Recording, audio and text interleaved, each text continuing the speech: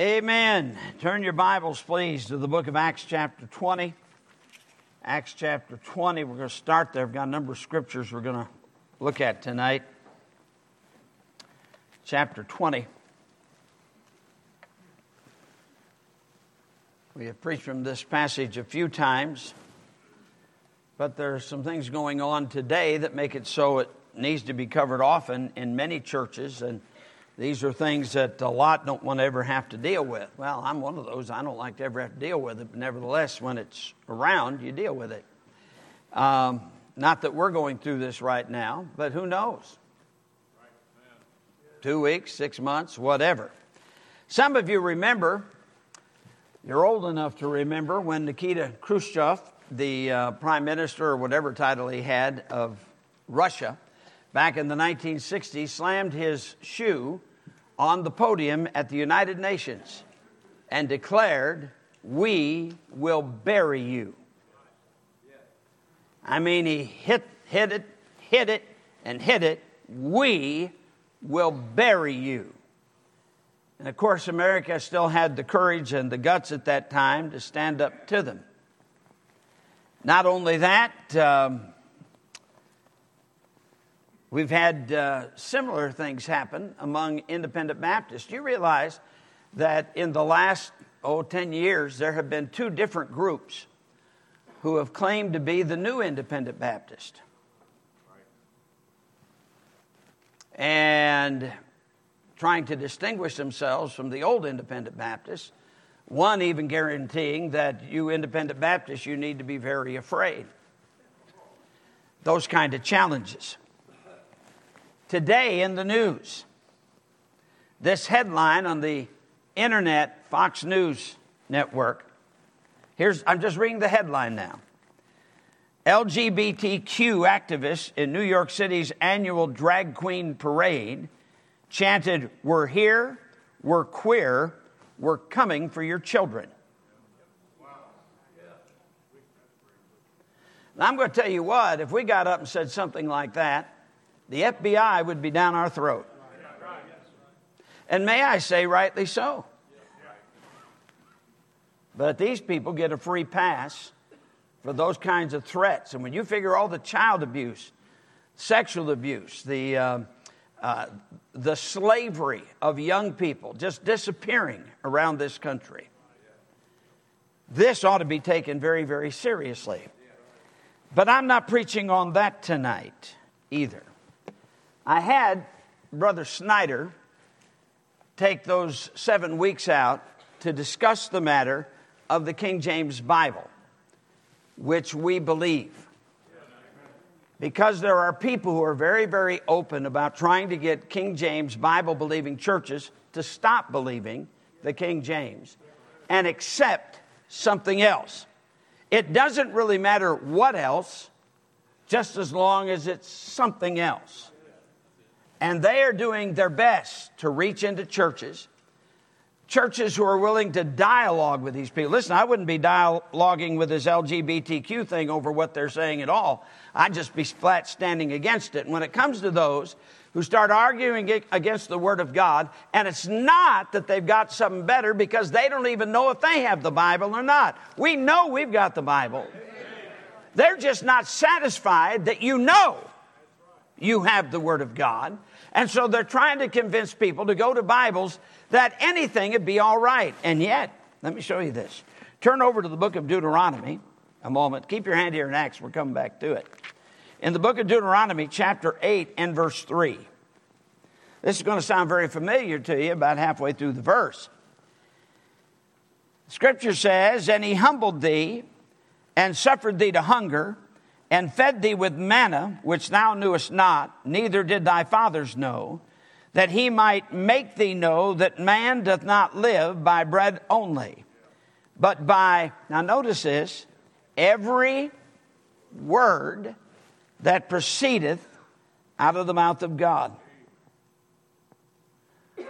Out of the mouth of the Lord doth man live. Anyway, I was quoting from Jesus there halfway through this thing, so I'm going to read it correctly this time. Halfway through the verse, "That he might make thee know that man doth not live by bread only, but by every word that proceedeth out of the mouth of the Lord doth man live.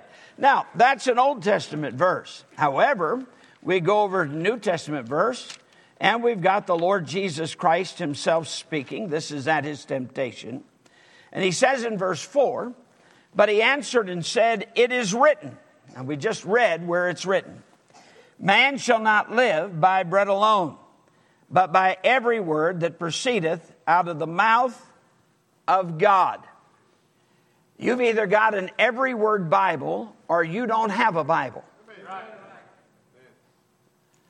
These people don't talk about the souls they've won to Christ. They talk about the churches that believe the Bible that have now stopped believing the Bible because they use their superior wisdom.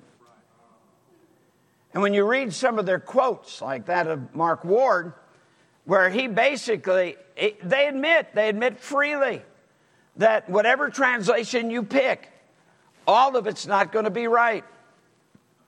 Well, which parts? Well, just pick one, anywhere, which means you find a Bible that you can live with, but then you don't have a Bible because you're going to be leaving out the Word of God. Now, I'm not so much preaching on the King James Bible. I'll be preaching from the King James Bible tonight. What I'm preaching on is the dishonesty, the deceit, and the attack by these people upon local churches. Now, to put that attack on local churches means they are attacking believers. Let me tell you what their fruit is going to be. Their fruit is going to be this.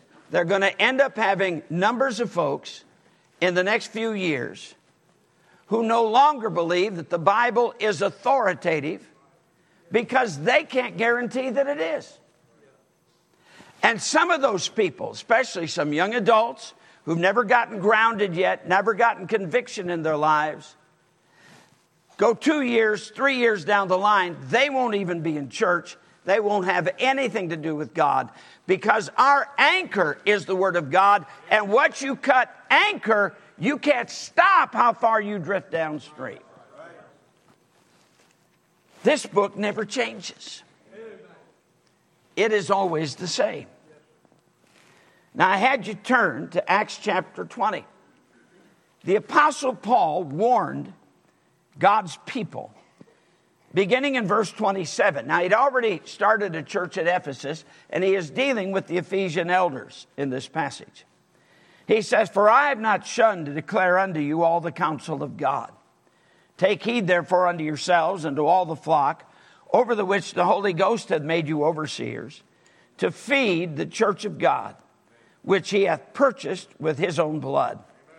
For I know this, that after my departing shall grievous wolves enter in among you, not sparing the flock. Do you understand, for these people, that their work, their whole work, all that they're about is getting you to no longer to trust the Bible you've been trusting for years. That's all they're about.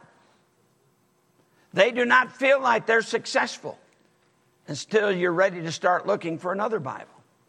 And may I say, the next Bible you decide to trust, you'll only be with that for a while till you find some things you don't like in it, and then you'll find yourself another one. Man, there's 100 English translations of the Bible out there. Some of them leave off passages. They all leave off words and phrases that's in God's Word. Well, how do I know what is and what isn't? Thank God I got a Bible that was translated from the Word of God. Man shall not live by bread alone, but by every word that proceedeth out of the mouth of God. I'm happy with that. Now, notice he said, grievous wolves shall enter in among you, not sparing the flock. All right, go over to John chapter 10. John chapter 10. I didn't do all the screaming in VBS like everybody else did, but I am losing my voice anyway. You notice Jesus is speaking. He says in verse 10, "The thief cometh not, but for to steal and to kill and to destroy. I am come that they might have life, and that they might have it more abundantly. I am the good shepherd. The good shepherd giveth his life for the sheep. But he that is an hireling, and not the shepherd, whose own the sheep are not, seeth the wolf coming, and leaveth the sheep, and fleeth. And the wolf catcheth them, and scattereth the sheep. The hireling fleeth, because he is an hireling, and careth not for the sheep. I am the good shepherd, and know my sheep, and am known of mine." So we have the Lord Jesus Christ letting us know that he is the good shepherd. He cares for the sheep. He watches over the sheep. You understand the Bible, the word pastor is the word shepherd. The word shepherd is the word pastor. By the way, exactly the same. Sometimes it's translated the one word, pastor. Sometimes it's translated shepherd. And exactly the same meaning. It's like you have the phrase eternal life and everlasting life. In John chapter 3 and verse 15, it says eternal life. In John chapter 3 and verse 16, it says everlasting life. And they are exactly the same word. Everlasting and eternal is the same. Not two different words. It's the same word. You say, well, why did they translate it different words? They meant exactly the same thing. You understand? One is not the quality of life and the other the quantity of life. There's no contextual reason to even think that's so. They both are forever. Hey, how about that? See, we learned the Bible at Madison Baptist Church. Amen. This is really plain. Now, you go to the book, you don't need to turn there, the book of the Revelation. You've got the first church that he writes to. He writes to a church that has just simply left its first love. It's still believing everything right. You get to the third and fourth church that he writes to, and man, they had some problems. And the third and fourth churches, he has to rebuke them and tells them to repent or else he'd come unto them quickly. That wrong people had gotten into the church. You get to 1 Corinthians chapter 15, and it's an amazing statement the Apostle Paul makes. He says, "How say some of you that there is no resurrection from the dead?" That there were people in the church that did not believe in a resurrection from the dead. They were in the church. They were part of the church. And he goes to let them know, if there be no resurrection, then Christ is not raised. And if Christ is not raised, then ye are yet in your sins. Those that have gone before, they died in their sins. They're still lost. I mean, if you don't believe in the resurrection, the bodily resurrection of Christ, then you're not saved. The Bible says that if thou shalt confess with thy mouth the Lord Jesus and believe in thine heart that God hath raised him from the dead, thou shalt be saved. Do you understand that there are certain doctrines that are so fundamental, if you don't believe those things, you're not saved? The church has always, from the very first century, had to be on guard for those who would bring in false doctrine. And there's no more fundamental doctrine than the doctrine of Scripture. It is up to the church that is known as, in the Scripture, 1 Timothy 3:15, as the pillar and ground of the truth. This ought to be a place that when we come into, it is not about personalities, it's about truth. It's about God's truth. This is not a neighborhood Bible study where the Baptists, Methodists, Nazarene, Catholics, and Jehovah's Witnesses can come in and all share.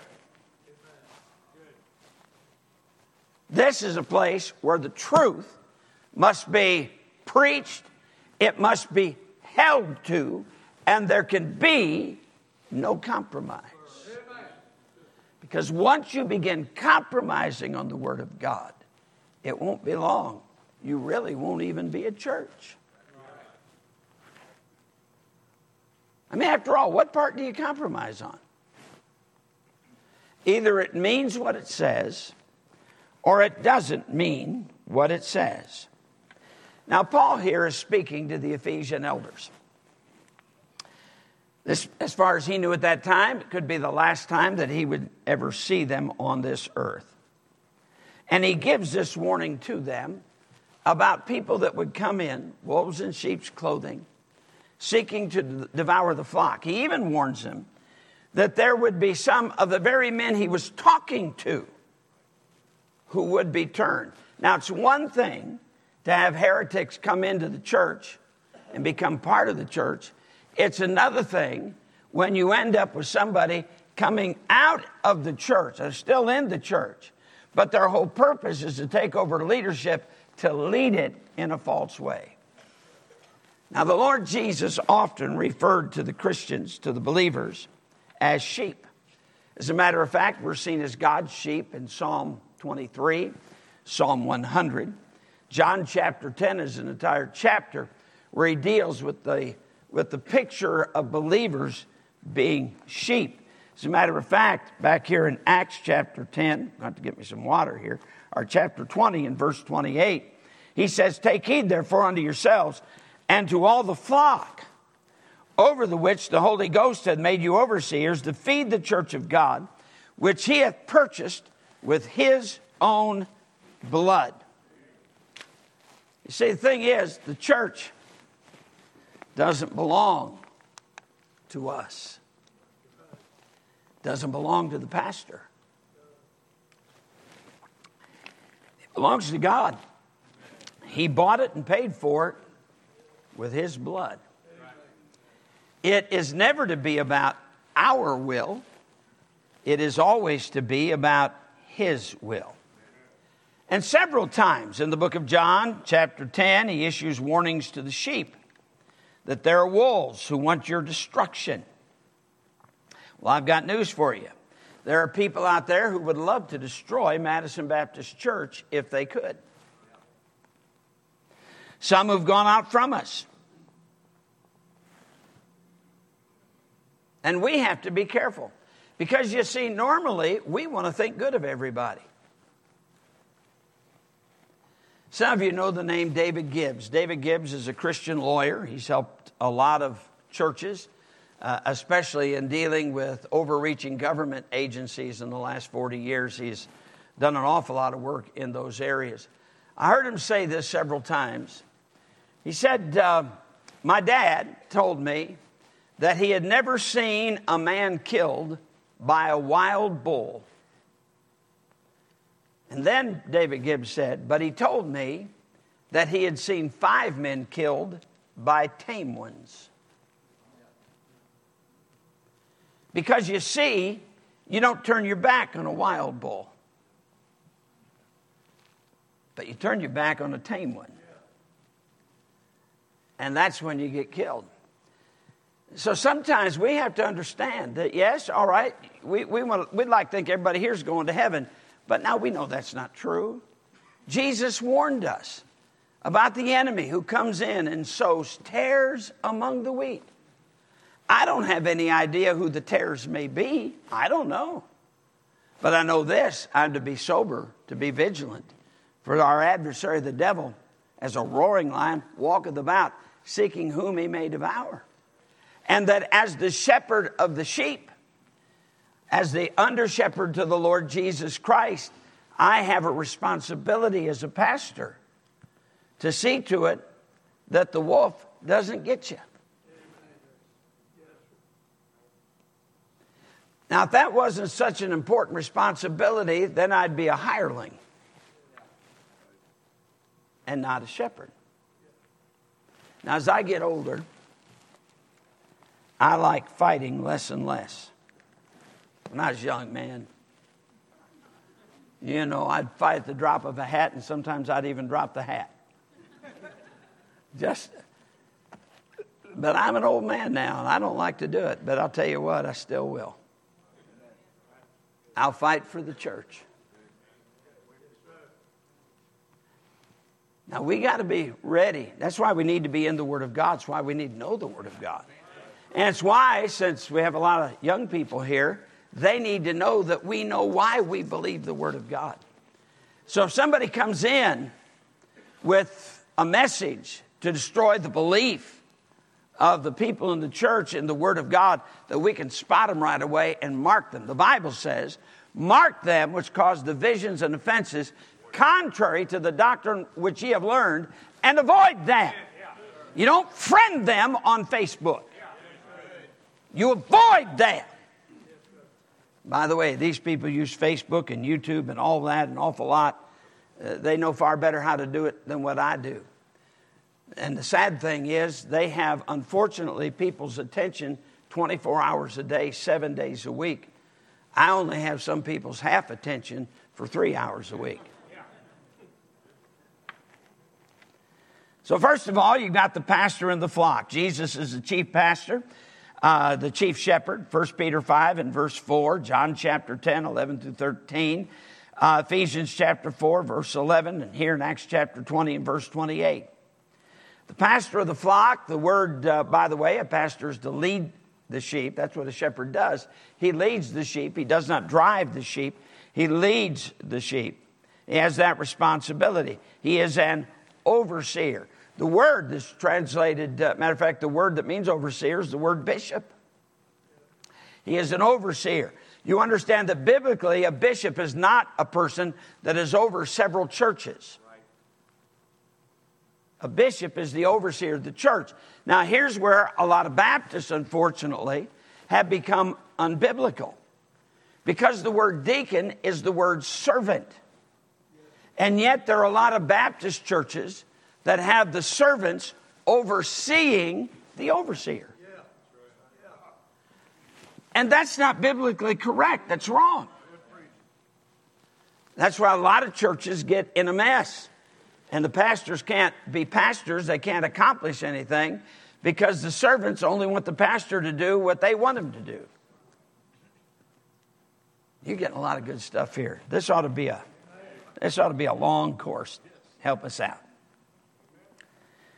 He is a provider. John chapter 21 and verse 15. You remember Peter was commanded 3 times, feed my sheep.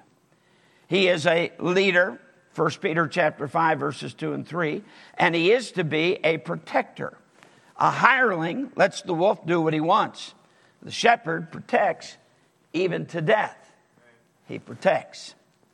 Then you've got the predator in the flock. Matter of fact, if you go down to verse, in verse 29 of Acts chapter 20, for I know this, that after my departing shall grievous wolves. Now notice the terminology. Enter in among you. Well, that's what you got to be careful for. That's why they put on the sheep's clothing, so that they can get in among you. As a matter of fact, that's pretty much what a lot of these people who are trying to get the changing in the Word of God done. They go in to a church that they know is a King James only church, and they are not. Sounds like a lot of Calvinists who take over churches. They don't tell people they're Calvinists. When they're asked a direct question, they give an answer that's rather evasive. And then they become the pastor. And from that point on, they do all that they can to try to make that church Calvinist. They don't go out and build churches themselves. They steal churches. And this group that are fighting against the King James Bible, they don't want to go out and win souls and build a church, start a church and build it. What they want to do is go into a place where souls were won by King James Bible-believing Christians. Money was given to build the building, to provide the place for the people to be there and to worship, and they simply want to steal the church. And when they begin carrying on their wickedness with what they're doing, and somebody comes up to complain, they are told, well, you can just leave and go someplace else. And the truth is, the person that ought to be expelled from there is that wolf in sheep's clothing that's trying to lead the sheep. This is very serious stuff. The point is, the predator in the flock is not a sheep, he's a wolf. Jesus warned in Matthew 7:15, beware of false prophets, which come to you in sheep's clothing, but inwardly they are ravening wolves. Just as there are wolves in Bible-believing churches, who knows? And I'm just saying this, Bible-believing churches that have still got the sheep's clothing on. Even in Madison Baptist Church, it's possible. I hope we don't have any. I hope. But the Bible says we're to be sober. And we are to be vigilant. And as we study the Bible, after all, you don't want to end up being like Abner, walking underneath the gate with the very man who's wanting to put you to death, who's wanting to destroy you and your faith. So if you know the Word of God, you can spot them a whole lot easier. Their motive is to destroy and make a meal for themselves. Verse 29. Just as wolves look for the vulnerable one, so these wolves look for that one who is vulnerable so that they can eventually tear them apart, to start a dialogue with them. But notice their motive in John 10:10 when he says, the thief cometh not but for to steal and to kill and to destroy. But I am come that they might have life. Amen. You know, sheep are most susceptible to the wolves in sheep's clothing when the sheep get as far away from the shepherd as what they can get. The shepherd is there for their protection. But when they stay away from the shepherd, so they can get off in a corner with one of those wolves in sheep's clothing, then they're going to hear things and say, man, I have not heard that before. Man, is this something new I should be listening to? That's the time you ought to run to the shepherd and find out. Don't be ashamed of that. It's not a spirit of weakness, by the way. As a matter of fact, these are called grievous wolves. That doesn't necessarily mean fierce or mean. It has the idea, the word does, of causing grief. Grievous. That's how it gets the term. It has a meaning of weighty. In Matthew 23:23, the scripture says, woe unto you, scribes and Pharisees, hypocrites, for ye pay tithe of mint, anise, and cumin, and have omitted the weightier matters of the law. It's the same word translated grievous right here. In Acts 25:7, and when he was come to the Jews, which came down from Jerusalem, stood round about, and laid many and grievous complaints against Paul, which they could not prove. As a matter of fact, many times what wolves do when they're seeking a prey is they jump on it, they latch onto it, and they just simply weigh their prey down to where they no longer have the strength to fight.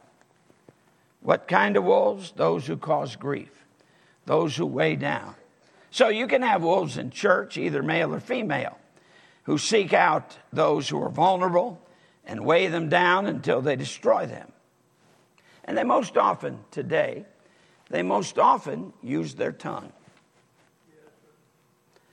The tongue is a very valuable tool for that. Remember, it's with the mouth that the wolves get their prey. So we see the pastor, we see the predator, and then there's the problem with the prey, if we want to keep the P's going here, but I'm going to say we see the problem, though, for the shepherd. Remember, the responsibility for the sheep is the shepherd. How does the predator enter in? According to John chapter 10 and verse 2, he enters up not by the door, but he ends up coming over the wall. And it's where the pastor has to be awake and alert. Or they come in disguised in sheep's clothing. The comment in verse 30 is interesting of Acts chapter 20, when he says, also of your own selves shall men arise, speaking perverse things to draw away disciples after them. They often go after the young. After all, they're the easiest to kill. How does the shepherd get them out? Well, in the scripture, David as the shepherd used his bare hands or used a sling. He fought bigger things than wolves. He fought a lion and he fought a bear to protect the flock. But how do we do that today? Well, the scripture says this in 2 Corinthians chapter 10. He says, the weapons of our warfare are not carnal. We don't challenge somebody to a duel. We don't have a shootout, and it's not a fist fight that determines right. He says, the weapons of our warfare are not carnal, but are mighty through God to the pulling down of strongholds, casting down imaginations, and every high thing that exalteth itself against the knowledge of God, and bringing into captivity every thought to the obedience of Christ. I remember several years ago, I was pastoring in another city. And when I went there, there was one particular individual that I didn't know this. I found out about it after being there about 5 or 6 weeks. There was one particular man who had been the Sunday school superintendent. He was an older gentleman, although he was probably younger than what I am right now. But he was an older gentleman to me because I was a young pastor. And I found out that this man was one of the main reasons why the pastor before me had left. In that, whereas he was all smiles to the pastor, when he got with other people, he was always running the pastor down. And I found out that I hadn't been there long, that there was some discord going on. I hadn't been there long enough for anybody to be mad at me yet.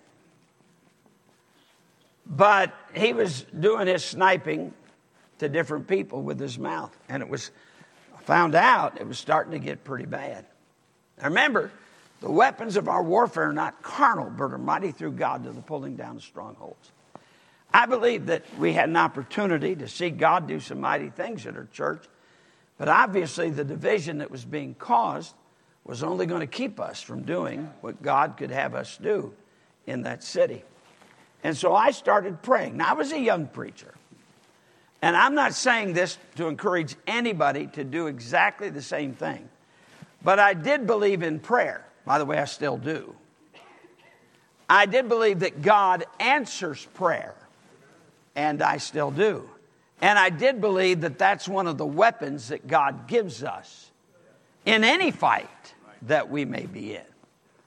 And so I started praying for this individual. I want to make sure it doesn't slip out and I give the guy's name. Not that any of you would have any idea who it was. But I started praying for this individual. I said, Lord, I'd sure like to see this guy get right with you. I believe he's been a Christian for a long time. The people know him. I'd like to see him get right with you. Lord, would you please convict him? But Lord, if he's not going to get right, and you would know that, then would you just kill him? Now, I was a young preacher. Young preachers get rather bold and brash. You didn't know that, did you? You didn't know that. That's what I prayed. And, man, 2 weeks went by. He had a heart attack. He was put in the hospital, one of the hospitals in Nashville, Tennessee. Now, I'm still praying for him. I'd like to see him get well. I prayed for his healing. I said, Lord, I really believe this guy could be used of you. But in your dealing with his heart, if you know that he will not get right with God and he's going to continue to be a thorn, then take him on home. He was in the hospital for a little over a week and he went out into eternity. And I want to tell you something, that scared me. I mean, that frightened me. I never touched him.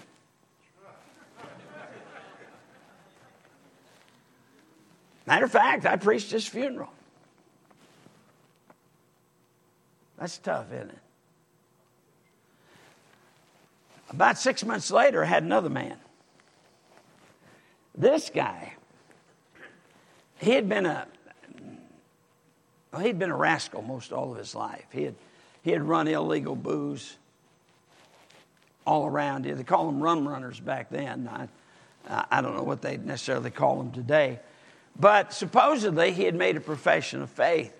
And I have to say, in the first 6 months that I was there, nobody, I mean the entire church together, did not get as many people out to our church services as that one man did.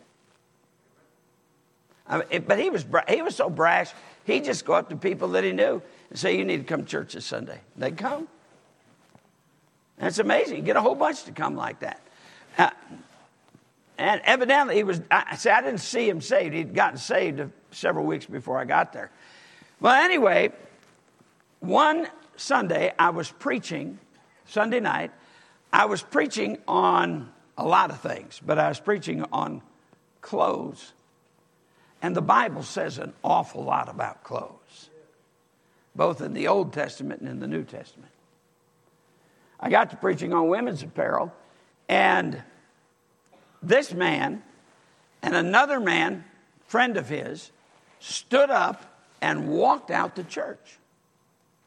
Their wives didn't walk out, which was kind of surprising. I would have thought they would have walked out. But the men walked out. The women stayed there for the rest of the service. Those two men called everybody in the church that week to try to get them to not come back. So they were gone. By the way, everybody came back with them. So a couple months after that had passed, he called me up and he asked if my wife and I could come out to his house and play some cards. And I said, sure, we'll come. When I say cards, I'm talking about rook. It's the only cards I play. Well, I play Uno too, but that's anyway. He wasn't an Uno player. And so we played a couple games and we made small talk. And then he says, preacher, I'm thinking about coming back out there to church. I said, good, Bill, it'll be good to see you. He said, but now, preacher, you go to preaching on pants again, and I'm going to get up and walk out. I said, then don't even enter the door, because as soon as I see your face, that's all I'm going to preach on.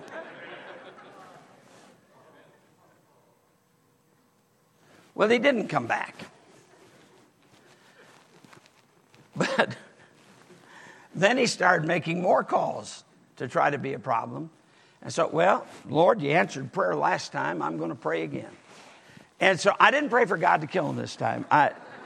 Honestly, that scared me. And so I said, Lord, if this guy's not going to get right, will you move him out of here? Just move him out. And this is no joke. 2 weeks later, he moved to another city over 30 miles away. The weapons of our warfare are not carnal, but are mighty through God to the pulling down of strongholds. You see, we need to go to pray. I know we're Southerners. Some of us aren't. But, basically we're ready to fight for things. How about going to our knees? When Israel needed a hero, Daniel went to his knees. He prayed. The weapons of our warfare are not carnal, but are mighty through God to the pulling down of strongholds. Not only that, in 1 Corinthians chapter 5, there was a man in the church taking adultery with his father's wife. And of all things, the church was puffed up about it. There are a lot of these so-called modern Christians who believe that because we're saved by grace, it doesn't matter what you do. If you want to commit adultery, you want to curse a little bit, you want to paint yourself up, whatever, that because we're saved by grace, it's okay. And it's not okay. Grace does offer forgiveness of sin, but it never okays sin. Never. And so he tells the church in 1 Corinthians chapter 5, he says, turn such a one over to Satan for the destruction of the flesh, that the spirit may be saved in the day of the Lord Jesus. Now, I hate the idea of having to do that. I've had to do it a few times. I hate doing it. I thank God that most of the time, when one of our people have gotten into bad sin and we've gone to them, they've chosen to get right with the Lord and then ask the church to forgive them. And for those of you who have been here during those times, that ends up being some of the sweetest services that we have, because they come forward to confess that they had done wrong, they had shamed the name of Christ and shamed the name of the church, and that they'd gotten things right with God. Now they wanted to ask the church to forgive them. We have them come around, and the people come around, and tell them they love them and they're praying for them. We've seen a lot of brokenness and just wonderful things. But sometimes they're not willing to get right. What do? Turn them out. We use terms like church them. Well, obviously, that may not be the Bible term for it, but that's what you do. And you treat them as a heathen and not as a brother. Now, it doesn't mean you go out and smear their name. That's something you do in the church, not something you do out in the world. We don't put their names on Facebook, YouTube. That's just filthy and wrong. But God gives us instruction on what we're to do. So what does a shepherd do? Yes, he ought to be willing to die for the church. But I think of Amos chapter 3, verse 12. Thus saith the Lord, as the shepherd taketh out of the mouth of the lion 2 legs and a piece of an ear. You see, when the lion's taken one of the sheep, the shepherd goes after it till he gets at least what's left of the sheep back, even if it's only 2 legs and a piece of an ear. Why? Because he's the shepherd. That's what the shepherd does. He ought to be willing to do everything he can to keep the sheep.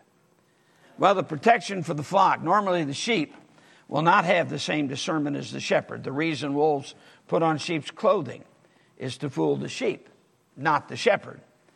In 1 Corinthians chapter 15, we already covered that. Or Simon the sorcerer. It's interesting in Acts chapter 5 that when Simon the sorcerer who got saved, the Bible says he believed and was baptized. That's God's commentary on it. But when he sees that Peter and John could lay hands on the Christians and they be filled with the Holy Spirit, he went to them and said, how much can I pay you to be able to do that too? And you read the chapter, Peter, man, throws all kinds of coals on him. He rebukes him in a very harsh way. And the man responded by getting right. The man said, pray for me if these things don't happen to me. We seem to think if we ever rebuke somebody that they're gone for good. Well, if they end up leaving because of a rebuke that was needed, then that's on them. But Simon the sorcerer understood it. By the way, when Jesus rebuked Peter, Peter didn't run off. Now, there's a caution on this. Understand something about sheep. Sheep may butt one another, knock another sheep with their head. And sheep may even run into the shepherd. But the sheep doesn't attack the shepherd. Because he's the shepherd and they're the sheep. The wolf, now that's another matter. The wolf will do what he can to destroy the shepherd. You say, well, what should the flock do then? The Bible says, mark that which cause divisions and offenses contrary to the doctrine which you have learned, and avoid them. When a sheep is not acting like a sheep, you withdraw yourself. In 2 Thessalonians 3:6, now we command you, brethren, in the name of our Lord Jesus Christ, that ye withdraw yourselves from every brother that walketh disorderly, and not after the tradition which he received of us. 1 Timothy 6:3-5. Now we command you, brethren, in the name of our Lord Jesus Christ, that ye withdraw yourselves from every brother that walketh disorderly, and not after the tradition which he received of us. He is proud, knowing nothing, but doting about questions and strifes of words, whereof cometh envy, strife, railings, evil surmisings, perverse disputings of men of corrupt minds, and destitute of the truth, supposing that gain is godliness. From such turn away. Now you've seen a lot of those, what do we call those, documentary films of like the En-Gedi over in Africa, where you've got the zebras and the wildebeest and all these different animals that travel from one area, migrate from one area to another. And all they're doing is providing a buffet line for all the lions and stuff that are making the trek. It's interesting. If you look at some of those videos, you'll see, for instance, water buffalo. They'll quite often protect their own. They see another water buffalo being attacked by a lion. they'll get together and go after the lion. And the water buffalo will be saved. Not wildebeest. Man, wildebeest, lion takes one of them down. You can see them all getting off in a little corner. Glad it's not us. And hey, they got horns. If they used them, they could keep a lot of their brothers and sisters alive. But they don't. Unfortunately, in the church, too often, we see a wolf going after someone. We just thank the Lord it's not us and let it happen. But that's not the way the sheep are supposed to be. As a matter of fact, the Bible says, let them that sin rebuke before all, that others also may fear. So since the weapons of our warfare are not carnal, but are mighty through God to the pulling down of strongholds, we've got the instruction booklet right here, how we handle it. It's a lot better to bring a message like this when nothing's happening than to have to bring it when some sheep have already been taken out. We've been blessed in a lot of ways. Pastor Russell Davis, who was assistant pastor here when I became pastor, we had a prayer meeting every morning at 6:30. And every morning he would pray, Lord, protect us from those who would come in and divide us. I heard him pray that over and over and over and over again. And I don't have any doubt God answered his prayer in so many different ways. Yeah, there's a warning to the church here. But it didn't start in the 2020s, way back in the very first century, with the first missionaries going out. The church had to be warned. Let's pray. Father, we come to you in the name of the Lord Jesus. We've been blessed. And sometimes when we've been blessed and we're happy, we're excited about everything we've seen you do this week, that we stop paying attention to the dangers that are out there. Lord, help us to continue to stand for the truth of your word. Help us, dear God, to continue to reach the lost with the gospel of Christ and to withstand any attacks from the evil one. Now, Lord, you bless us with many decisions this week, and I'm not even sure how to give the invitation tonight except this. If there's one lost, we pray they'd come to Jesus. Lord, for the saved, we can pray for ourselves that we learned the book well enough so that when a wolf does come in, it's easy for us to spot them, and that we'd be willing to stand for the truth of your word. Have your way in our lives tonight. In Jesus' name I ask it.